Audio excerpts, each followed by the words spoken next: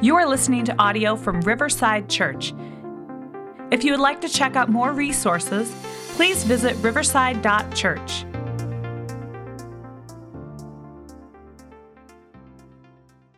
Well, thank you, Riversiders, Raybirders, Bothers, any Bothers? And then visitors, right? We got all the ers covered today. I'm glad that each one of you are here today. I'm Andrew. I think that's already been stated, but I'm excited to talk to you today about what's commonly referred to as the Lord's Prayer. Everybody heard of the Lord's Prayer? Anybody heard of it? Anybody not heard of the Lord's Prayer? Other hand. All right. Well, we're going to talk about it today. We've spent the year ramping up to this prayer by unpacking the incredibly rich teaching of Jesus that comes before it. We've heard so much about the kingdom of God breaking into the world in this totally transforming way through Jesus. And Jesus has been teaching us what it looks like for the kingdom to break into our inner lives, transforming us from the inside out. Does anybody feel like you need a little transformation from the inside out sometimes? So last week was Easter, Resurrection Sunday. And I taught on the kingdom of God through the lens of one line from this prayer, which was, "Your kingdom come, your will be done on earth as it is in heaven." So today, if I don't dwell as long on that line as you might expect, it's because I spent a few minutes on it last week, and you can listen to it online if you really want to, if you got a hankering for that sort of thing. But today, I want to focus on how Jesus teaches his disciples to pray. He says, this is how you should pray. And I've often wondered myself, how should I pray? Anybody ever asked that question? Like, I want to pray, but like, how? Anybody ever had any questions about prayer? You want to pray, but you just don't know exactly where to start, and you're not alone if you don't know how to pray. So today I'm going to read the passage, and when we get to the bold part, which I think is the second slide of the prayer, I'm going to ask you to read the words with me and pray with me, because the words that we were reading are a prayer. They are the Lord's Prayer. And there's a lot of different translations of the Lord's Prayer, so if you want to follow the screen, go for it. If you want to say whatever version you're accustomed to saying, go for it. No, nobody's going to stumble because of that. So let's pray Matthew chapter 6 together. And when you pray, do not keep on babbling like pagans, for they think they will be heard because of their many words. Do not be like them, for your Father knows what you need before you ask him. This, then, is how you should pray. Let's pray together. Our Father in heaven, hallowed be your name. Your kingdom come, your will be done, on earth as it is in heaven. Give us today our daily bread, and forgive us our debts, as we also have forgiven our debtors. And lead us not into temptation, but deliver us from the evil one.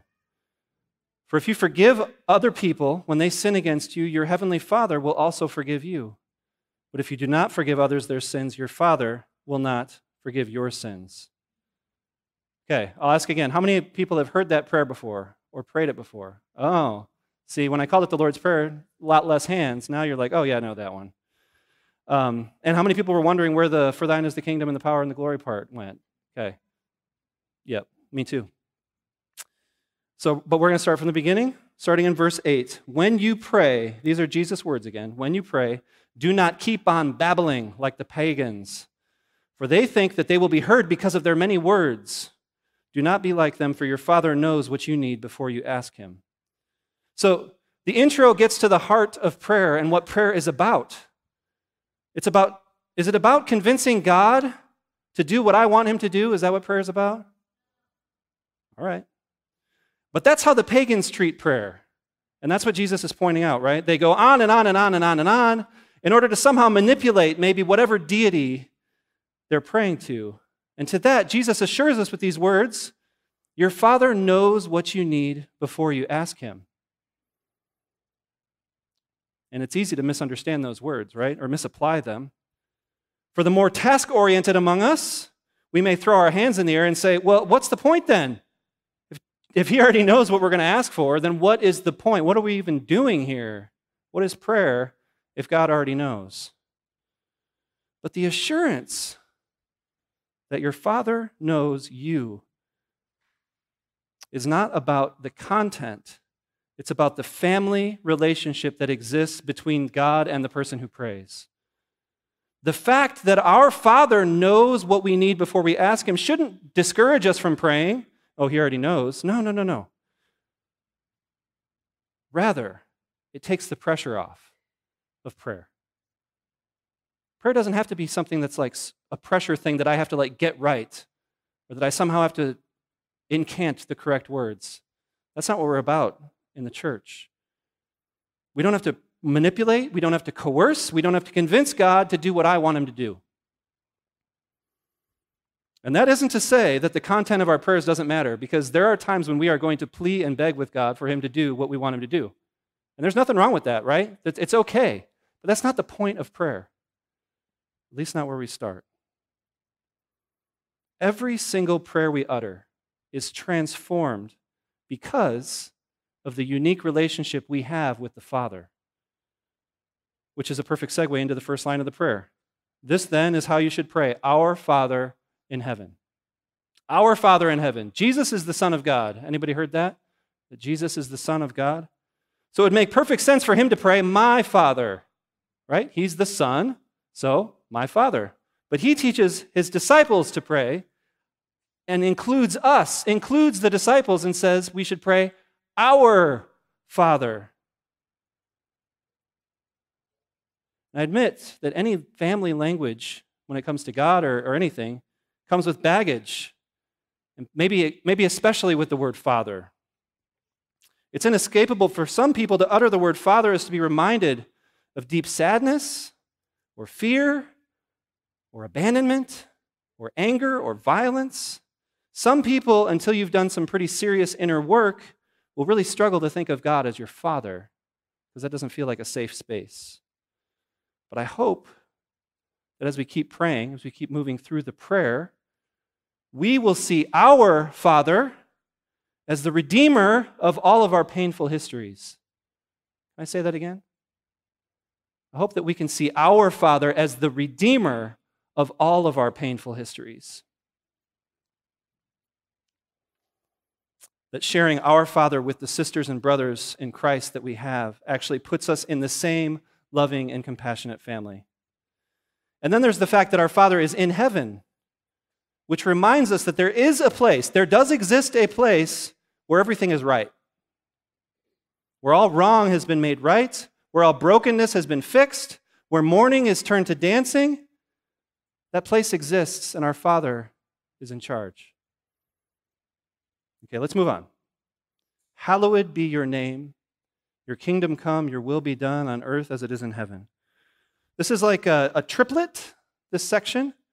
It's three phrases that are all concluded with the same words. So we don't pray it this way, we don't repeat it over and over, but all three of these things actually end with on earth as it is in heaven.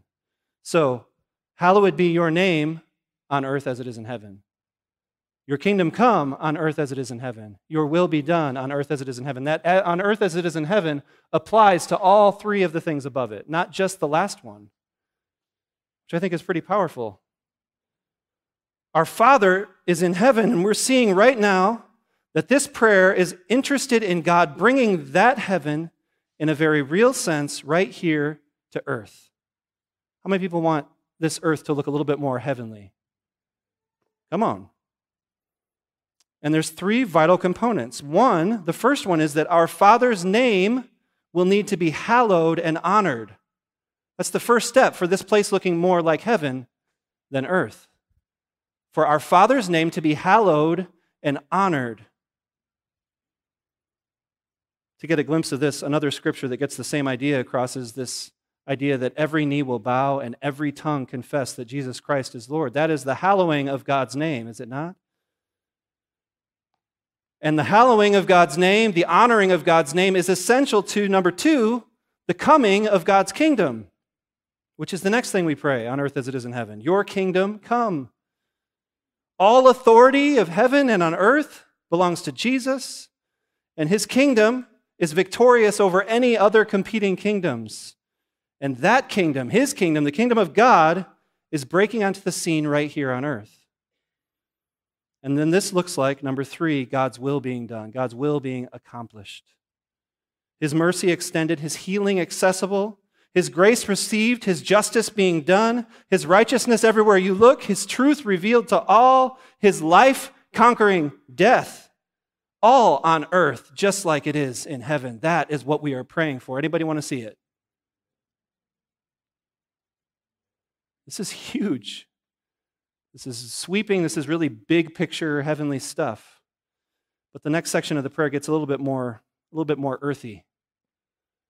For those of you who maybe put your hands in some dirt this weekend because it was so beautiful outside, this is where it gets a little dirty in a good way.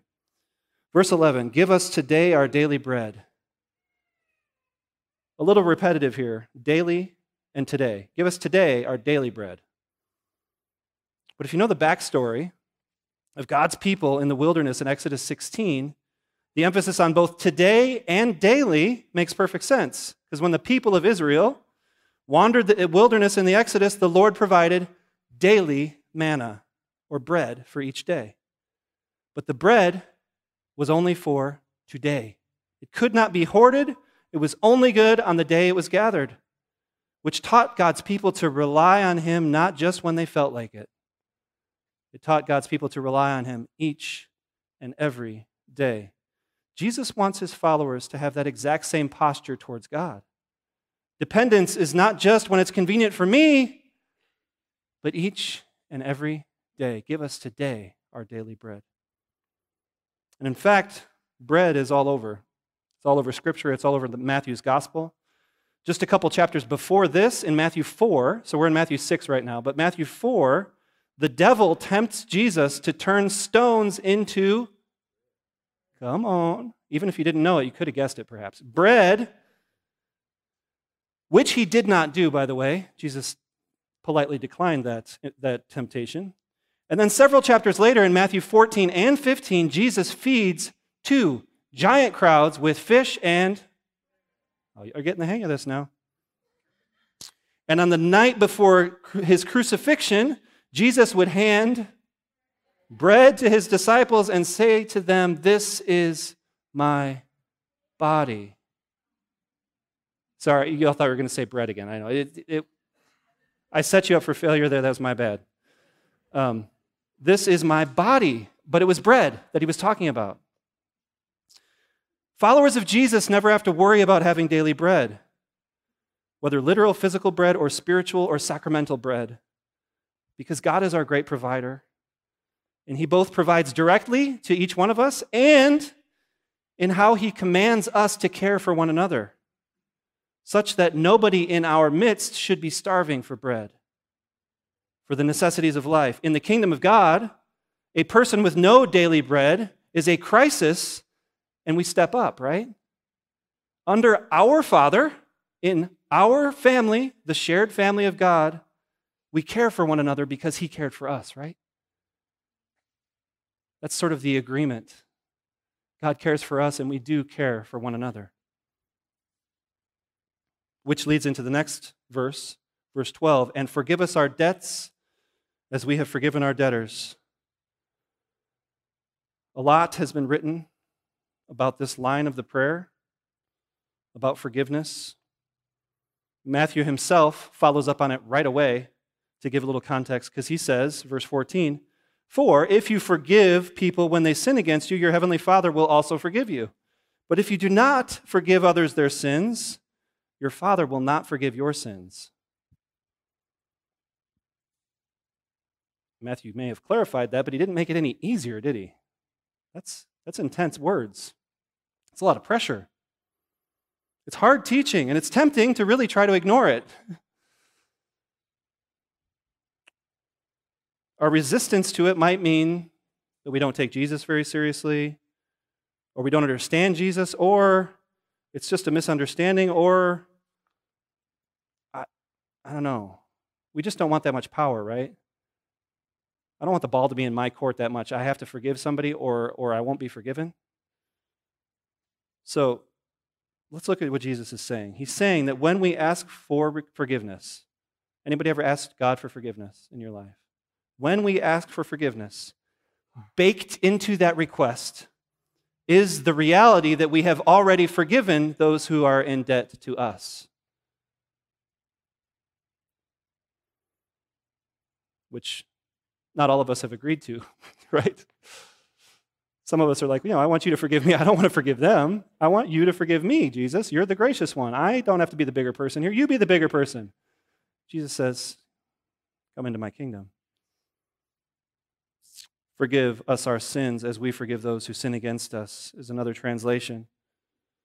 Debts, debtors, trespasses, trespassing against us. All of these are good in biblical translations. Matthew 6 uses the debt language, but the other languages all come from Jesus as well. But what's at stake here is forgiveness. And I think all of us think that forgiveness is pretty important and want it deeply. Does anybody here want to receive forgiveness? No, I do. I need it pretty regularly. Scott McKnight does a great job succinctly outlining the logic of Jesus' teaching on forgiveness. So there's 5 points.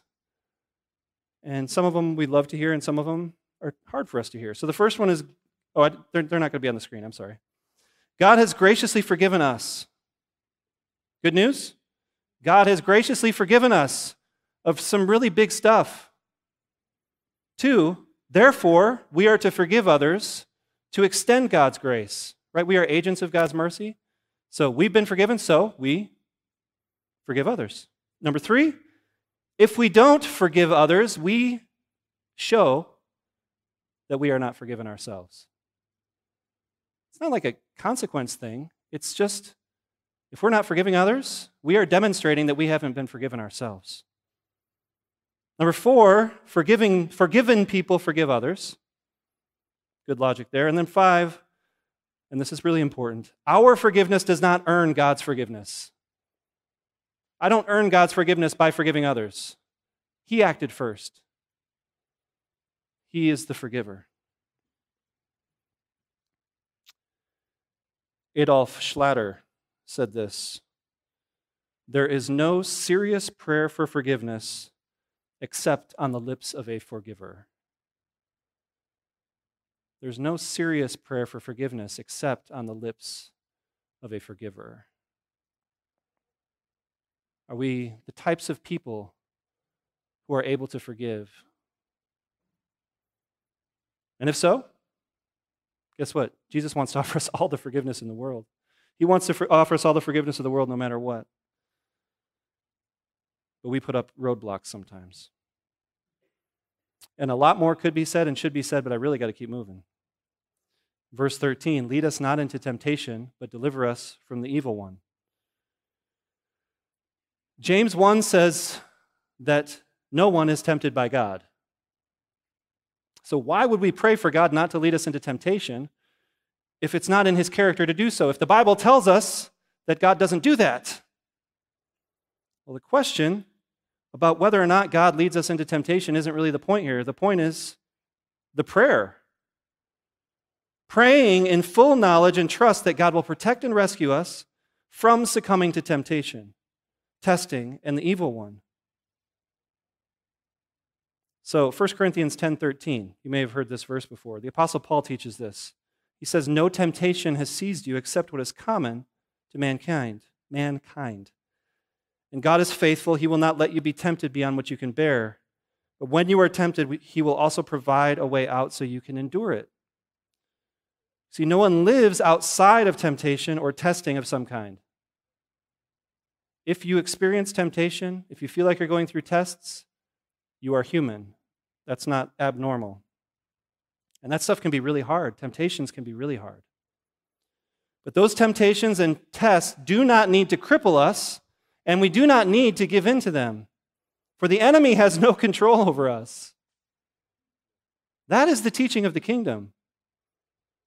Temptation does not need to cripple us, and we do not need to give in to it, for the enemy has no power and no control over us.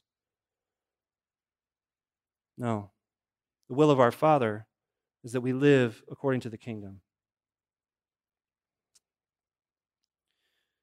We're almost at the end, but I want to go back to something I glossed over back in verse 9, and that's this line. This, then, is how you should pray. Depending on your tradition, you may highly value memorized prayers, or you may be very skeptical of memorized prayers. You may yourself be allergic to the fear of things becoming repetitive or rote. You may feel like mechanical recitation of words has no value or power. But if I hear one of my children singing along to a very inappropriate song, not that I've ever heard that, do I just say, oh, no big deal? Memorized words have no value or power, so I just don't even need to think about that. Would I say that? Would any other parents in the room say that? NBD, we're all good. No, because we all understand that memorized words do have power for both good and for ill. So the Lord's Prayer has a lot to teach us about prayer. I wouldn't have gone verse by verse teaching through it if I didn't think that was true. But since the very beginning of the church, this prayer has been recited word for word. And the tag for yours is the kingdom and the power and the glory forever was added to the church prayer books like immediately. It's almost as old as the Bible. It's not actually in the Bible, but it's almost as old as the Bible. The church has been praying those words.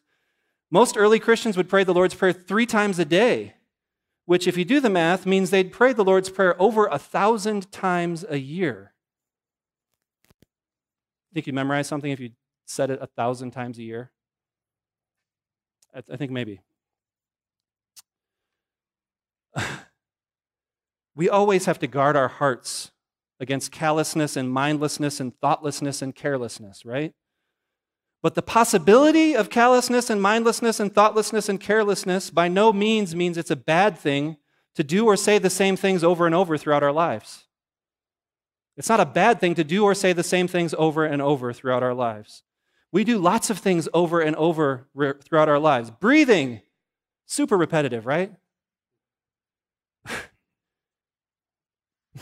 Sleeping every night, that's just super repetitive, right? Dribbling a basketball, super repetitive, but it's fun. Eating the same meals over and over again, super repetitive. Is repetition a bad thing? It depends on what you're repeating, right? It 100% depends on what you are repeating. I remember in my first year of ministry, final story, visiting a woman who was in her last days. Her health had declined and she'd become basically unresponsive. She hadn't spoken a single word in weeks. I prayed for her. I read a psalm over her, and as I spoke familiar words to her, she perked up. Again, she hadn't spoken in weeks. She recited Psalm 23 with me. The Lord is my shepherd. I shall not want. And after we recited the psalm together, I moved to the Lord's Prayer, and we prayed together, Our Father, who art in heaven. This woman had not spoken a single word. Barely alive, barely breathing. But she prayed those words in her last days because she had prayed those words so much that they had soaked into her heart and her body almost at the cellular level. So when you reach the end of your days, what words, what repetitions, what will have soaked into your heart and your body at the cellular level? I say this as someone with an absolute stockpile of song lyrics and movie quotes just living rent-free in my brain at all times, okay? A lot of it's not real important. Some of it's pretty funny. Some of those may stick with me forever, but what will anchor me? What words will I have spoken so many times that they've worn grooves in my soul? I'm not talking about ruts. I'm talking about grooves that make the daily journey more pleasant, wearing speed bumps flat, guiding my path, showing me the way to go. The way to the kingdom of heaven, the way of our Father's hallowed name, His kingdom come and His will being done. Will I have leaned on our Father for my daily provisions and been a relentless forgiver of those who have wronged me? Will the fruit of the Lord's Prayer be borne out in my life? May our Lord's Prayer be borne out in each and every one of us. Amen.